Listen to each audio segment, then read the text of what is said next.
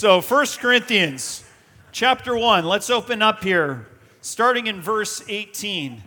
Gosh, guys, I like my introduction a little bit, but I got to throw it out because that was more important than my introduction, all right? The introduction to this sermon is going to be reading the passage, all right? And then we're just going to get into it and delve into all that the Lord has for us. Verse 18 of 1 Corinthians, the verses will be on the screens. The ushers are going to be handing them out if you raise your hands. The church was divided. We saw that last week. They're dividing over, hey, this speaker's more eloquent. This one is more spiritual. I follow this guy. I follow that guy. Man, God doesn't look at things the way that we look at things. He's not impressed by the things we're impressed with. He operates on another level. That's what we're going to find here in verse 18. Let's read. For the message of the cross is foolishness to those who are perishing. But to us who are being saved, it is the power of God. For it is written, I will destroy the wisdom of the wise. The intelligence of the intelligent I will frustrate. Where is the wise person? Where is the teacher of the law? Where is the philosopher of this age? Is not God made foolish the wisdom of the world? For since in the wisdom of God, the world through its wisdom did not know him, God was pleased through the foolishness of what was preached to save those who believe. Jews demand signs and Greeks look for wisdom, but we preach Christ crucified, a stumbling block to Jews and foolishness to Gentiles. But to those whom God has called, both Jews and Greeks, Christ the power of God and the wisdom of God.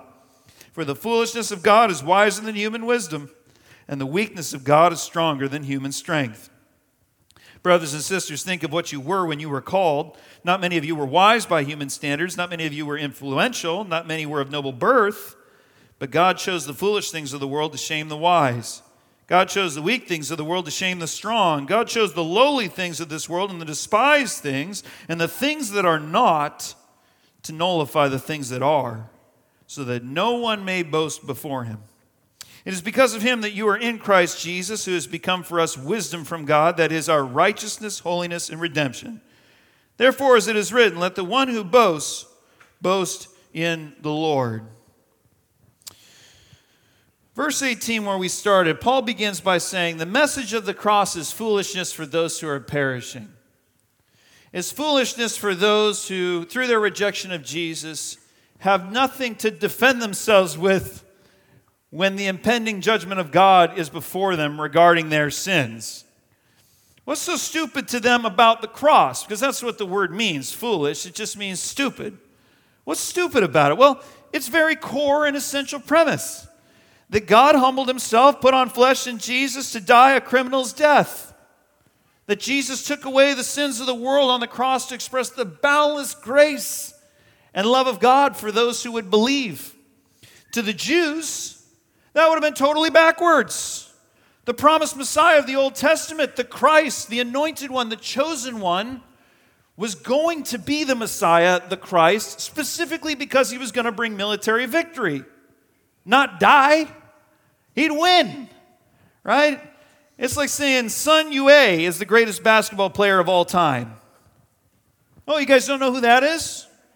Oh, he was great back in 2008. He played 10 games. He racked up more fouls than points in his NBA career. You say, that's a horrible basketball player. A good basketball player scores points. Well, a Messiah is supposed to bring military victory in their minds. So it's stupid, the idea that Jesus was the Christ to the Jews. To the Romans, this whole bit about crucifixion, are you kidding me? That was the most vile, that was the most merciless form of execution. They didn't even execute their own citizens that way for the most part because it so emptied a human being of dignity. That form of execution, crucifixion, what Jesus went through, man, that was reserved for enemies of the state. That was reserved for rebels and slaves. So to think that God in the flesh would subject himself to such a shameful death, that's foolishness. Taken together, all the audiences of the ancient world, apart from the revelation of God's Spirit, were inclined to think, according to worldly wisdom, according to common sense, the gospel's not just nonsense, it's madness. It's for morons. But you understand, everything that Jesus taught is foolishness for those who are perishing. Everything that he taught is foolishness. Why would the greatest become the servant of all rather than the ruler of all? Well, that's how things work in the world. When you're the greatest, when you have the most authority, you rule everybody else. That's what you're supposed to do. But Jesus taught the greatest is supposed to be the servant of all. Why would anyone invest treasures in heaven by giving their stuff away? Why would you give to something like Common Ground when you can just hoard your wealth for yourself? Why would anyone take up the path of Jesus as he calls us to take up our cross, to deny ourselves and offer ourselves in self-giving love to other people who actually may take advantage of us, so we bless those who curse us? I mean, that's absolute madness. That's foolishness to those who are perishing. They look at Jesus' way as the perfect way to waste your whole life. But to us who believe, the gospel is the power of God. Paul specifically says in verse 19, the gospel is the power to destroy the wisdom of the world's wise, to frustrate the intelligence of the intelligent. Meaning God's plan on the cross was deliberately to do something that both the Jews and the Gentiles, the greatest minds, would have never expected, so he could put them in their place. You guys ever feel like putting someone in their place? You know, when someone's a little high and mighty, when someone's a little bit above where they ought to be in their own mind, you know, the time I feel instinctively I want to put someone in their place is when they're power tripping. Anytime someone's power tripping, it's usually through a role, a vocation of some kind. And my family just went through a flying experience. We went on an airplane. What do you call it? We flew. And we had to go through TSA. And let me tell you, a lot of kind people in TSA, a lot of patient people for the most part. They're dealing with a lot of crazy people. The airport's about the most stressful place I've ever been, and they were keeping their cool. But man, the person doing the little x-ray machine on the bags, really power tripping with me. I walked through the little thing and they go, "Sir, are you aware that there's a Nintendo Switch in the backpack that you did not take out?" And it's like, dude, I've got 19 bins. You know how big my family is? I pulled out everything imaginable. I'm not wearing shoes right now, sir. I did my best, right? But they're flexing on me. Well, you know what I got to do now? I got to take it out and rerun it through. And I'm like, well, geez, you know, at least it's not a bomb. I definitely did not say bomb in front of TSA. But it's power tripping, and we're all susceptible to it. We all find ourselves in certain places and stations of life where we think higher of ourselves than we ought to and lower of others. And can you imagine being God and seeing these tiny creatures, us human beings, with the teensy tiniest brain, and with like 2 eyes to perceive the world? That's it, when God sees everything, and 2 little ears to hear when God hears everything. You know, and here we are strutting around, looking all proud because of our unimpressive to him accomplishments. You know, in their day, in Corinth, you know, they had the public square where the great orators are that are so intelligent, the philosophers of the age, and they're speaking. They're the professor of this, the doctor of this, and look at the way they string their words together, and everyone goes, ooh, ah. And God looks at it and goes, all these people facing their impending mortality while I'm eternal. Guys, what are we? What are we headed for apart from God? Do you know we turn into dirt? We turn into literal dust apart from the grace of God. And yet we assign ourselves so much glory while we're alive and think so much of our own thoughts and ways. In response to the human attitude, Paul's saying God used the cross to teach us what God says elsewhere in the Word. In Isaiah 55, verses 8 and 9. My thoughts are not your thoughts. My ways are not your ways. As the heavens are higher than the earth, so are my ways higher than your ways. So are my thoughts higher than your thoughts. God's got a way that we can't get to unless he's kind enough to hand it to us. So Paul, asked rhetorically in verse 20, where's the wise person? Bring him out. Where's the teacher of the law? Where's the philosopher of the age? Bring out the best thinkers of our day. How do they measure up against God and his wisdom? In every generation, there's an endless stream of hucksters talking like they're experts. But if what people say doesn't emerge from this knowledge of God, if it doesn't point toward God, well, then what wisdom is there in it? The supposed experts, man, they've led us astray through the centuries. I don't know if you guys know, but the medical experts used to treat maladies by bleeding people out. That was the experts. Oh, man, I'm feeling very, very ill. I'm on death's door stuff. Okay, let's cut you in this process called bloodletting, and that's going to solve this for you. Can you imagine? I feel like death. Let's break you open, and you'll feel great afterwards. That was the experts. But those same experts, in the medical world, 1940s, they told us all smoking was great for your health. You go, why did everyone smoke in those days? Science was telling them to, until they did science and found out it's the worst thing for your health. Even just a few years ago in 2020, remember 2 weeks to bend the curve? That became 2 years, not 2 weeks. Man, these are the experts. In the 1400s, the expert cartographers, the map makers, they made such great maps that the expert explorer, Christopher Columbus, landed in the Bahamas, and he thought he was in Indonesia or Japan. And then we were so proud of him, we gave him a holiday. That's our experts. And that's a great example. The experts create the maps that are incorrect, and everyone relies on them. And in life, the experts that are making maps in this world apart from God, man, they have no knowledge whatsoever. Compared to the knowledge of God, He made the world. He knows the map. He knows the perfect way. He's got the perfect truth. But is our appetite formed to hunger for the pure word of Christ, the word of the cross, the wisdom that's granted us in Jesus, or something else? What are you demanding? What are you looking for from God beyond what He's giving you, which is Jesus on the cross? Guys, it's the new year.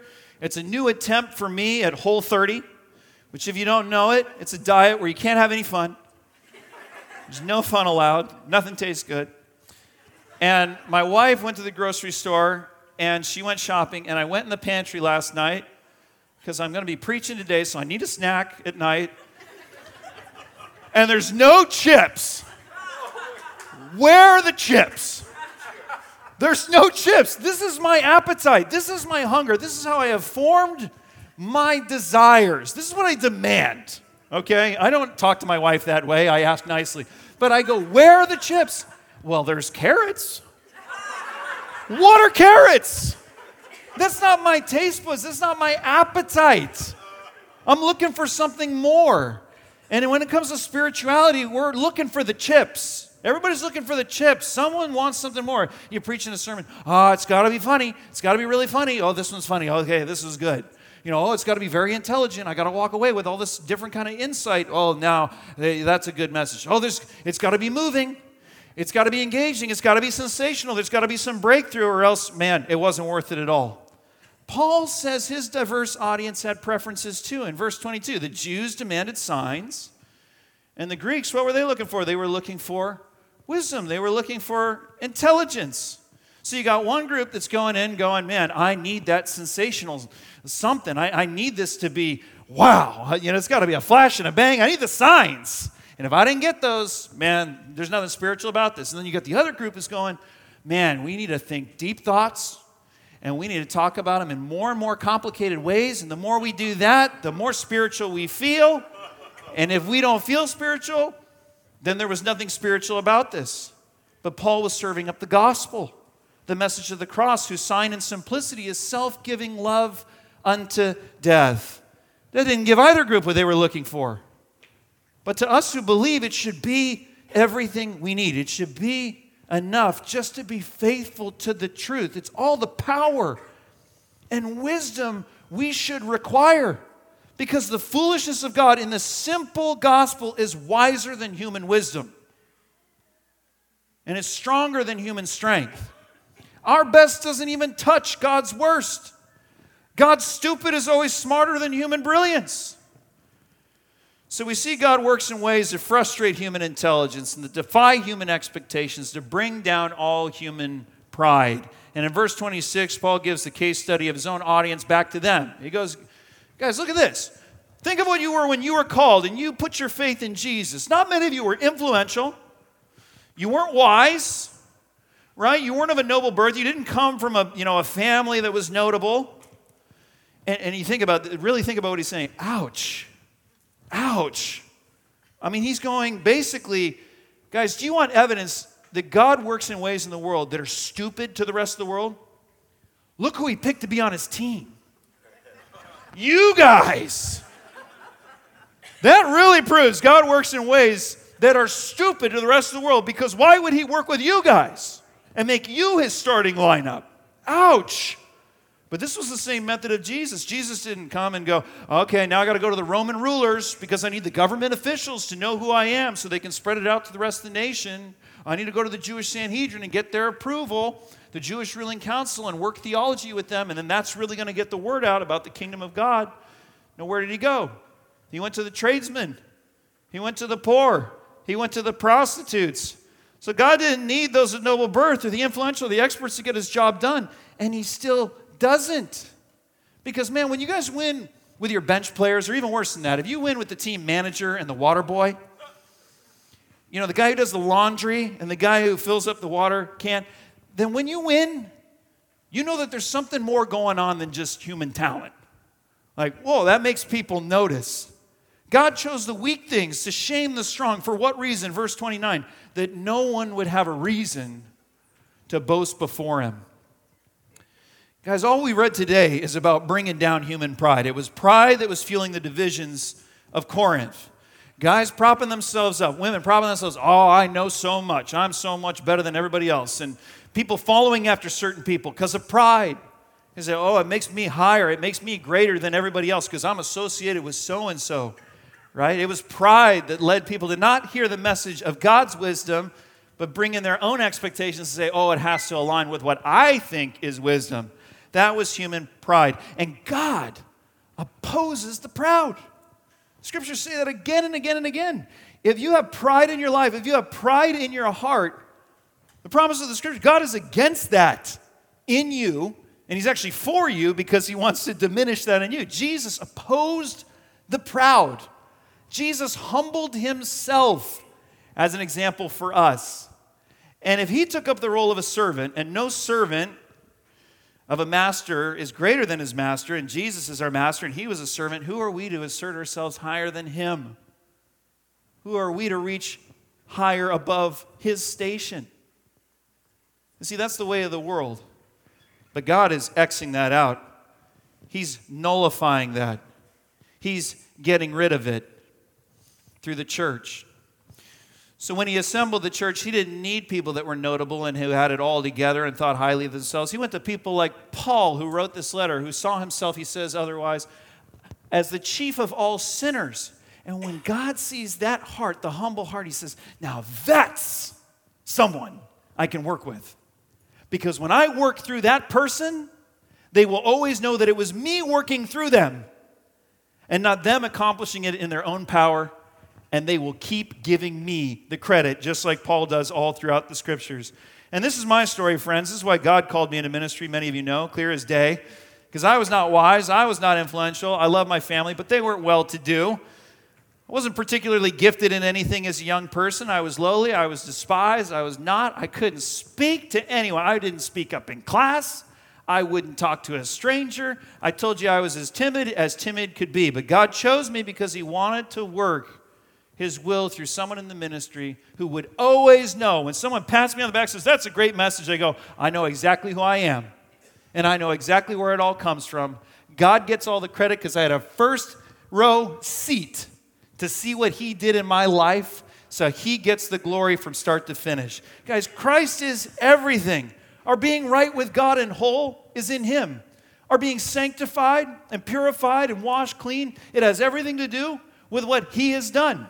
Our being redeemed from the realm of death, from just being subject to becoming dirt, to the realm of the Spirit and the gift of everlasting life, it comes from His hand. Let the one who boasts, boast in the Lord. If you want to talk about accomplishments, if you want to take pride in something, relish what God has done in His infinitely higher ways, in His loftier thoughts, His amazing grace, His boundless love, His gracious gift giving, His loving kindness, His humility, His sacrifice, the cross. Let's boast in the Lord. Now I want us to walk away with something in particular from this passage. I have 3 things, but I actually have time for one, and that's just fine. That's what I prayed through, and the Lord said, that's good. This is it. One thing we walk away from this with is, man, God hates pride. He hates pride. Be rid of it. Human pride. Proverbs 11:2. When pride comes, then comes disgrace, but with humility comes wisdom. Proverbs 13:10. Where there is strife, there is pride. If you got this, you got that. But wisdom is found in those who take advice. Proverbs 16:18. Pride goes before destruction, a haughty spirit before a fall. Guys, to think about human beings in community and in general like gears in an engine. And man, gears have some rough, sharp edges. And we, let's be honest, have some rough edges. You know, we've got quirks, we got personality defects. We're sinners. You know, we fall short. And man, there's some sharp edges. And you put people together, put them together in marriage, you put them together as roommates, you put them together in spiritual community, and man, if there's no humility, it just grinds. It's a grind. All those gears get worn down, the whole thing overheats, nothing happens. That's human pride. The presence of humility is like the oil. It just makes everything work. Humility makes everything work. It makes every relationship work. I mean, think about it. Humility in marriage, it's going to be a good marriage. Humility in friendships, humility among roommates, humility in the workplace, humility in church community. That's when things come together and it flows. That's the way God designed it to be. That's the reality, guys. What are we? You know, you got what distinguishes you. I got what distinguishes me. I say, I'm a couple inches taller than you. What do we look like from God's view 1,000,000 miles up? We're both a speck. What you think is so great about you, what I think is so great about me, if that's a cause for division, that's because of pride. Pride is what will make something like common ground never happen. Because someone says to themselves, I'm not giving my money to anybody else. I can't trust anyone with my money except myself when I spend it on myself. That's the only person I can trust, so I'm going to keep it. Humility is what opens us up and says, God, what's your plan? What's your way? What's going on beyond myself? And then it just flows. It just works. So let's embrace humility. In a posture of prayer this morning, and you know, one thing that just keeps us humble, keeps us having an accurate view is when we boast in Christ, when we lift up the Lord, then we have perspective on ourselves and everybody else. When we start going like this, comparing ourselves to each other, destruction, strife is on its way. When we lift up the Lord and boast in the one who's actually worthy of receiving those boasts, man, things come together. The Lord is at work. So let's pray together in that posture of humility and ask the Lord by His Holy Spirit to just take that pride from us. Lord, apart from you, what are we? We just become dust, dirt. That's what we're headed for. Why do we assign ourselves glory? God, when you could gift us so much greater glory through your grace in your eternal kingdom. Lord, here we have all these things in our heart and mind we want to use to distinguish ourselves, to prop ourselves up. Ways that we think that are according to the world that are not according to your thoughts and your ways. God, we need to lay down our thoughts. We need to lay down our ways. We need to say, God, I don't know anything unless you give it to me. What's your way? What's your thought? It might seem stupid to the rest of the world, but man, every time we see you at work, every time we apply what's in your simple word, We see the fruit. We see the life. We see that your way is better. Man's best doesn't touch your worst, God. So, Lord, I pray right now that if there's any reason for pride, if there's any pride in any relationships, marriages, in parenting, in friendships, among roommates, in church community, where some have propped themselves up, Lord, identify that, God. Rid it from our hearts. Take it from us, God. So that our only boast, God, is just about your grace, just about what you've done and what you're going to do. So just take a minute. Would you just confess that before the Lord? Ask the Lord to just humble you. That's what's right. That's what's true. That's what's accurate. Would He take those reasons for pride from your heart?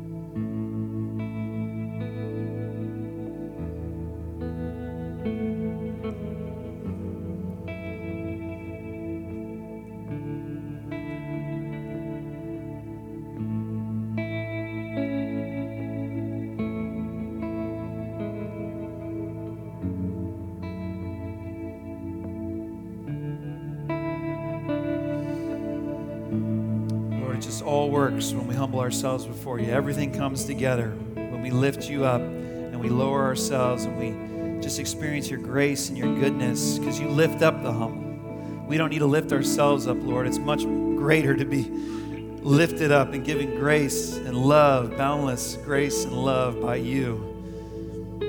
Keep us humble, God. Bring us together. Be the Spirit, the bond of our union with one another through the humility you're bringing about in us. I pray this in Jesus' name. Amen.